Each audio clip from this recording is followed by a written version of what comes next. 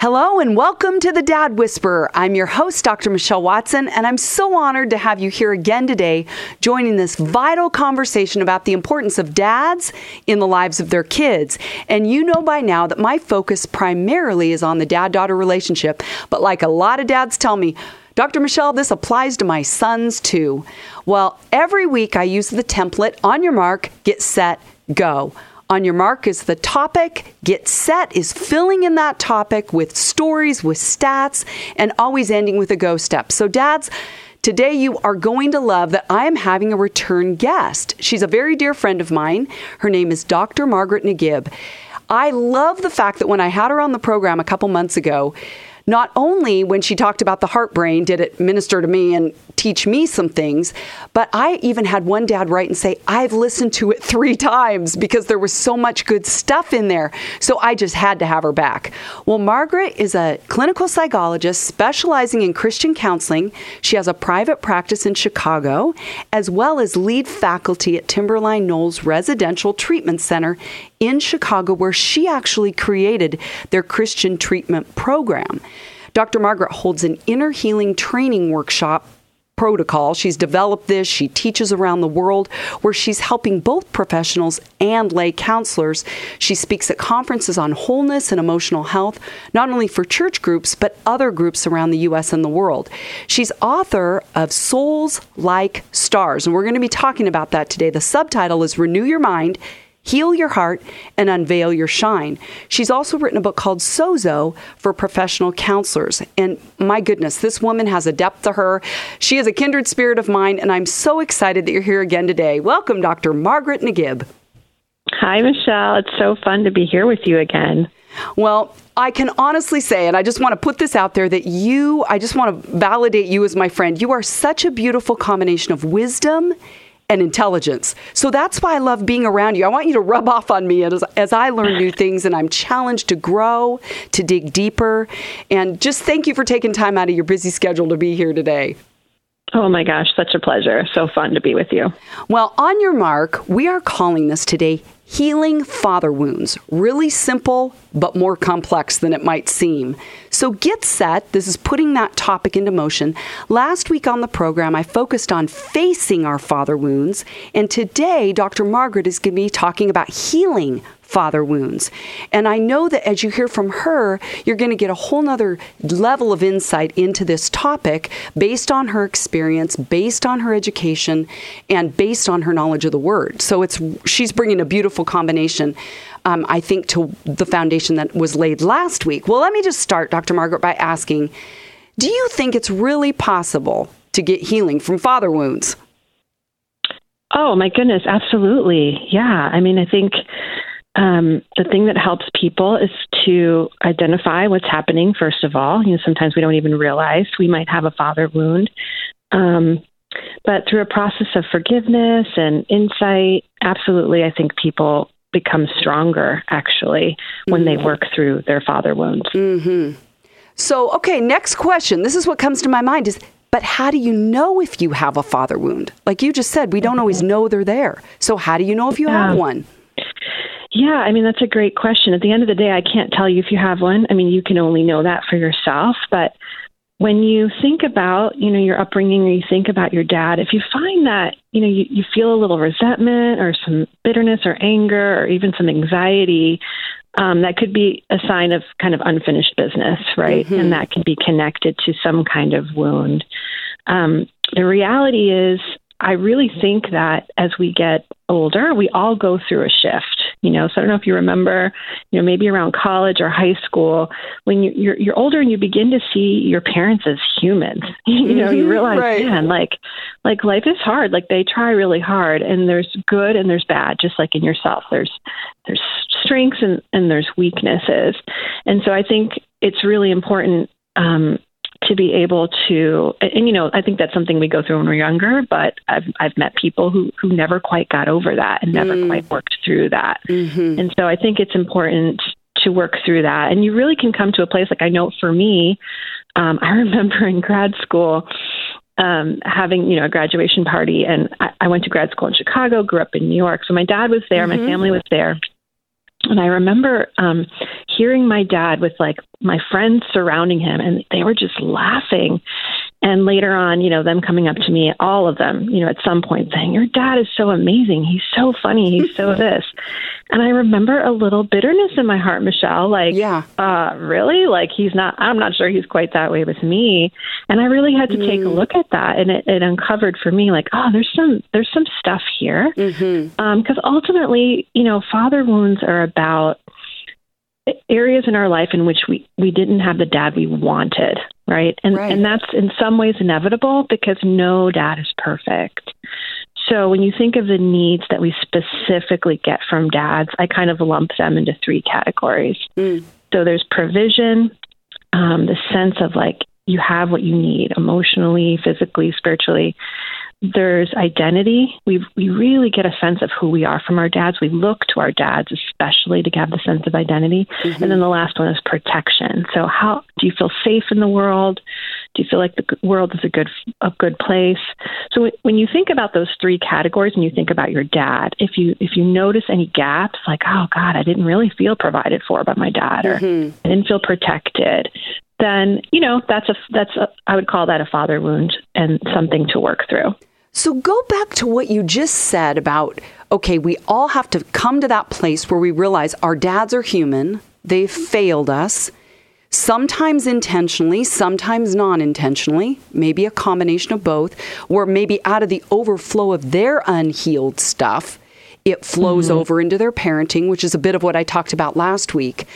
And you said at this party, you had your friends thinking your dad was so funny, but you said it hurt a little bit because is it that you didn't get that side of him at home, or what was that about for you? Well, I hadn't worked through, I think there was an unmet need there, and I hadn't really worked through that. And as a result, I had actually created a wall. So when we don't deal with our father wounds, we can actually keep ourselves from receiving the very thing that we want to receive. Which is? As I began to, whether it's love or affirmation or lightheartedness, whatever that need is, that validation, that I was missing with my dad. I realized, I think later, that I needed to recognize my dad has limitations. I have limitations. We all have limitations. And the minute I shifted and was able to see it as limitations and not as, I'm never going to get this thing, or he should do this for that for me, or this for me, then all of a sudden it opened up this whole world where the things that my dad really is great at, the ways in which he does really well with providing for my needs or relating to me, all of a sudden there's parts of that opened up that I didn't even let in before. Does that make sense? It totally makes sense, because I think even as I'm hearing you, I think about my own story with my dad, even clients that I see, is that opening up a capacity to say, here's where my dad missed my heart. Okay, I'm going to be honest about that, but working it through means that I open up my lens, my ability to see who he is beyond just what he misses me in, beyond that. Absolutely. So what you're pointing to is that really to deal with our father wounds, we have to be vulnerable. And we have to be vulnerable to, number one, feel what we feel, the sadness that we feel about whatever it is, or it's anger. And then we have to be vulnerable and be responsible and say, okay, what am I going to do with this? Exactly. And how am I going to choose to move forward as a daughter? And how do I want to be? How do I want to be as a daughter? And how do I want to be with my dad? Do I want to let go of those things and move on? Or am I going to hold on to those things and really, in the end, only hurt myself? Yeah, bingo. I think just to even define father wound a little bit clearer, I think about my mentor, Dr. James Friesen, who has defined woundedness this way. He talks about it in 2 dimensions, saying A and B trauma. That's what he calls it. And for the letter B, he calls that bad things. Okay, here's the bad things that I could point to, I could name. So when we're talking about processing father wounds, looking at them, there are probably things that everyone can write down and say, my dad said this, my dad did this, that hurt me. But the A, Dr. Friesen calls it, is the absence of good things. And I think sometimes those are harder to realize or to see because it's what we didn't get. And then we watch someone else get something, and all it does is bring up the woundedness of what we didn't get. Can you speak to that A side when there's that longing for more? Yeah, I mean, I think ultimately there are ways in which we think we needed our needs to get met. And when that longing is there, I do believe it's pointing to something. And the longing is good because these needs are good. These needs are important. And I think what I want people to know is even if you didn't get those needs met with your dad and you realize the certain limitations where like, I may never get this or that need met, that you can begin to understand that those needs can still get met. Right? So they can get met because I can realize, wow, I really need this. And so I can begin to think about how am I going to get these needs met for myself? What other relationships in my life help me to meet those? There you go. It may not be met from dad, but it can be met elsewhere. Right. And then the most important thing is what are the beliefs that I'm believing that got connected to that? Right. So if there's some kind of neglect or some kind of wound, I'm going to have a thought connect to that. I'm going to have a belief connect to that. And oftentimes those are really negative and, and they hurt us. They limit us in our life. Okay. Say more about that. You're going deep, Dr. Margaret. You're getting into the thinking, the deep beliefs behind what the emotions are all saying to us. Yeah. So there's some kind of neglect, like you pointed out, or a wound or a need that was not met. Mm-hmm. And so what do I do about that? Well, I as a child, I think there's some reason, right? And usually children blame themselves, right? There's something wrong with me. I'm not good enough. I'm not worthy of love. And those beliefs are the things that we take with us into our adulthood. And I call them limiting beliefs because they're absolutely limiting. I may believe them because it's me, but like if you were to tell me you believe that, I would look at you and think, well, gosh, that's so crazy. You're so much more than that, right? Right? So if we can identify the limiting beliefs, oftentimes people come to me and they're like, well, you know what? I forgave my dad. Like I genuinely did. And I believe them that they did, but then they still find themselves struggling. And so oftentimes what's happening there is they've forgiven, but they never identified the belief that got connected to that wound. Mm-hmm. And so they never dealt with that false belief. And really, we need to go through a process where we challenge that belief and we exchange it for the truth. About who we really are. Right. Well, can you give us, some listening might go, okay, I'm tracking with you, but what do you mean by identifying the limiting beliefs? Can you give some examples of some of those limiting beliefs that people might have? Yeah, it's really not as hard as you think. This is what I tell people. Think about any area of your life where when you think about it, you don't feel good. Like you feel suffering. You either feel upset, angry, anxious, all those things that don't feel good. That's an area where you probably have a belief, and the belief is limiting you. And that's exactly why you're feeling anxious, angry, scared. And so you start with the feeling and you go, okay, where's this feeling coming from? And 9 out of 10 times there's some thought, there's some belief connected to it. Now, the good news about that is it will come clear what that belief is, and then you begin to challenge that belief. So what are some examples of limiting beliefs?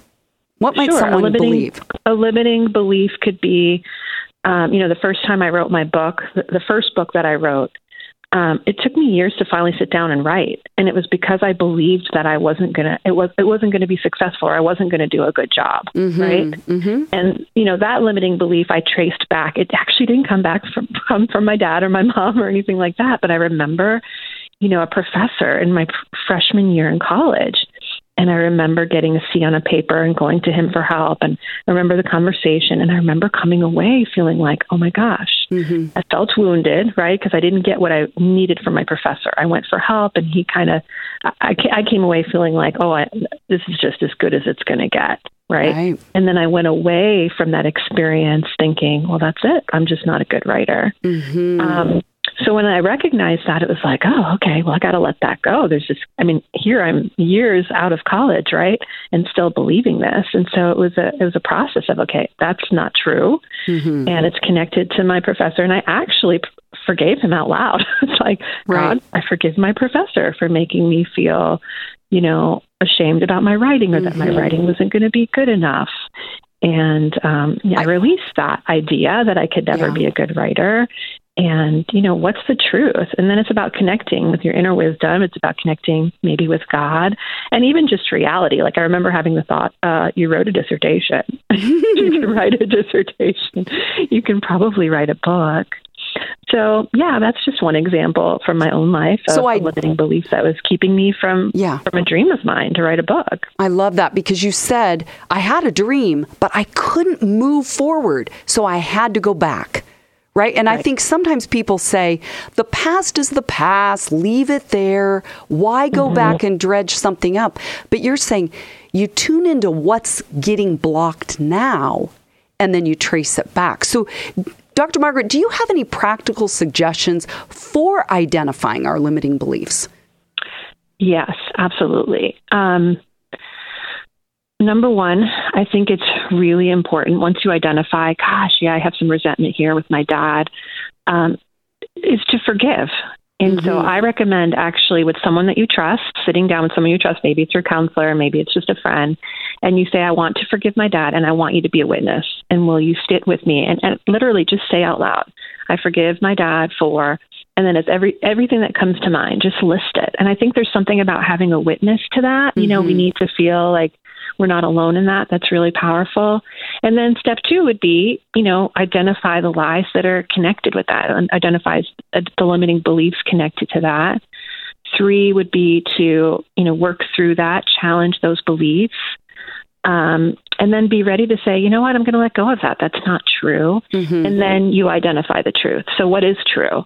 And how do I begin to take action to actually live out my new truth? So I noticed that you just used the word lies and you interchange that with limiting beliefs. So some listening might attach more to one of those terms than the other. Are they interchangeable? I think I just did that because recently I had a male client and he had a hard time with the word lies. He liked limiting beliefs better. So I personally like lie better because, who wants to believe a lie, right? The minute I'm like, oh my gosh, I'm believing a lie, it motivates me. But I think because it was attached to his dad, we were actually doing some of this work around father wounds. He had a hard time with that because he had a good dad. And so lie seemed too strong to him.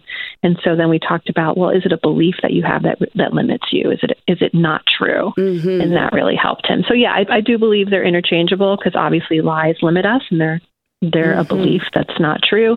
And limiting beliefs also obviously limit us and are not fully based in truth either. Yeah. Well, if you're just joining us, this is the Dad Whisperer, and I'm talking about healing father wounds with my friend, Dr. Margaret Nagib. Well, let's even keep going on this topic because what comes to mind, you've beautifully laid out some of the process of doing work around father wounds. And yet the thought comes to me, because I'm sure you and I with clients have this come up a lot, I know I do, is what if someone has experienced abuse from their father? Let's say physical or sexual, emotional, verbal. I mean, we could go on, even spiritual abuse, maybe even that neglect, that trauma. How on earth does someone actually forgive that level of father wounding? Yeah. And, the first thing I always tell people when I hear something like that is, I'm so sorry you had to go through that. None of us should have to go through that kind of trauma or abuse, especially when it's our father that hits you so deep. So remember what I said about identity in fathers. When there's sexual trauma, that really hits us at our core. The essence of who we are gets affected by that. And so that's why it feels so hard to let go, because it's not only violated your body or your emotions, but it's violated how you think of yourself, the essence of how you see yourself in the world. Right. And so what I try to encourage people with is that it is possible to release that. Because it hits us on that deep part in our spirit, there's ties that are created. There's healthy ties to people and there's unhealthy ties to people. And so forgiveness in a case like that is really about you letting go of unhealthy ties. Because otherwise you're literally dragging this person with you throughout life, metaphorically dragging them with you. Right. And at the end of the day, you're the one who has the power to be free of that. So it's not easy. And it is a process, but it's I really believe it's the only way to ultimately be free. Yeah, and you're not saying that it's ever excusing or minimizing the behavior of how you've been abused or offended, but it's saying, I'm going to release them so that I don't have to carry the bitterness, resentment, anger, hatred any longer. I want to move forward without that.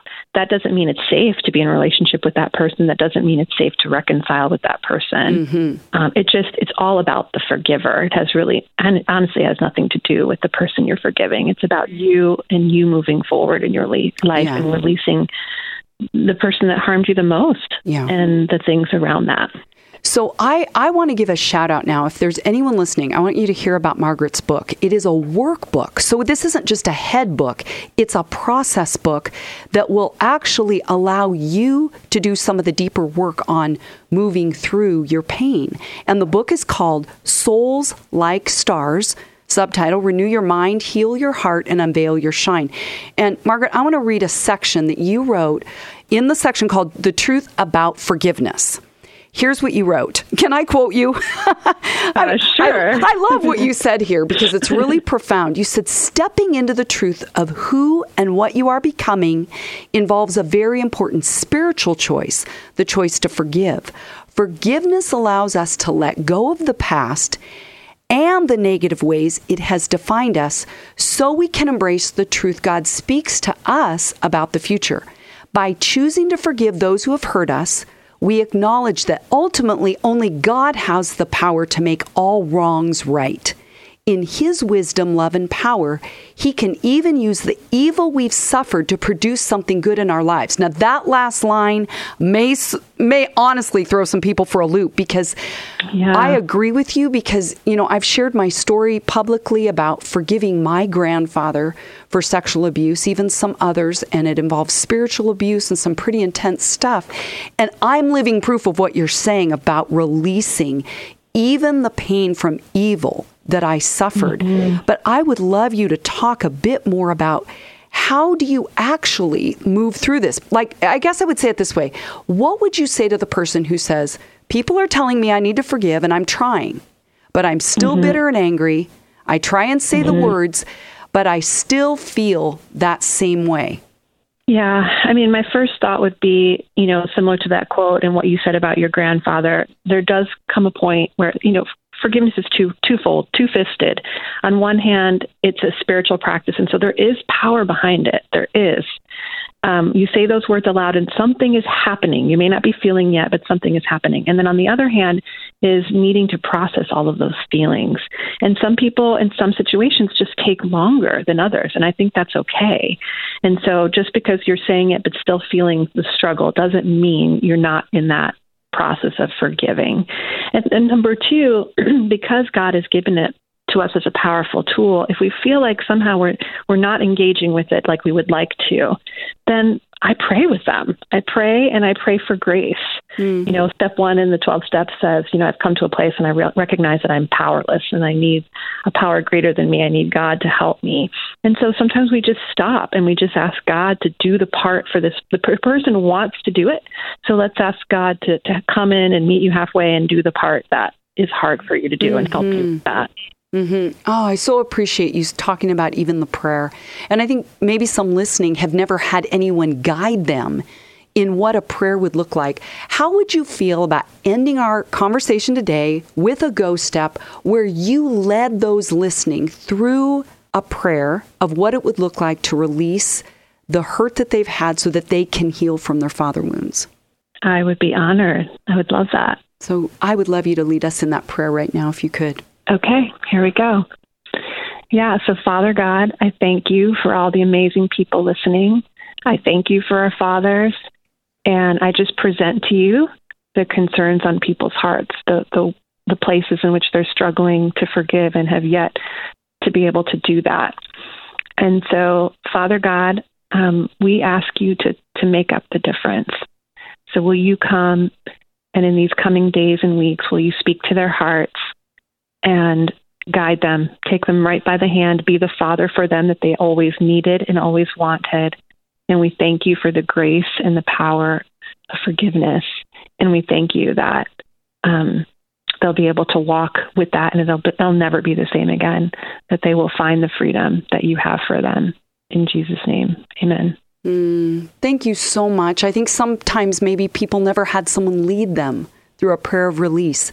And so if that's been the cry of your heart to step forward into a new arena in your life, I just trust that prayer, it's nothing magical in that prayer, but you just heard Dr. Margaret lead in saying, you just say, God, I release this hurt to you, and I ask you to exchange it for your truth, for your peace, for your healing, because only you can give it. Well, Dr. Margaret Nagib, thank you for joining us today, talking about healing father wounds from your years of experience. Go and get her book, Souls Like Stars. You can get it on Amazon. It's a workbook that will allow you to process through some of your pain and work through that to come to healing. So it's been a joy to have you all listening today on The Dad Whisperer. You can always write me at drmichelle@thedadwhisperer.com. Go to my website at drmichellewatson.com, where I have free resources, a link to my book. And dads, this is all about helping you. Daughters, it's all about speaking into your lives, helping you to move forward into healing. So dads, get out there this week again and intentionally and consistently pursue your daughters' hearts. Go Dads.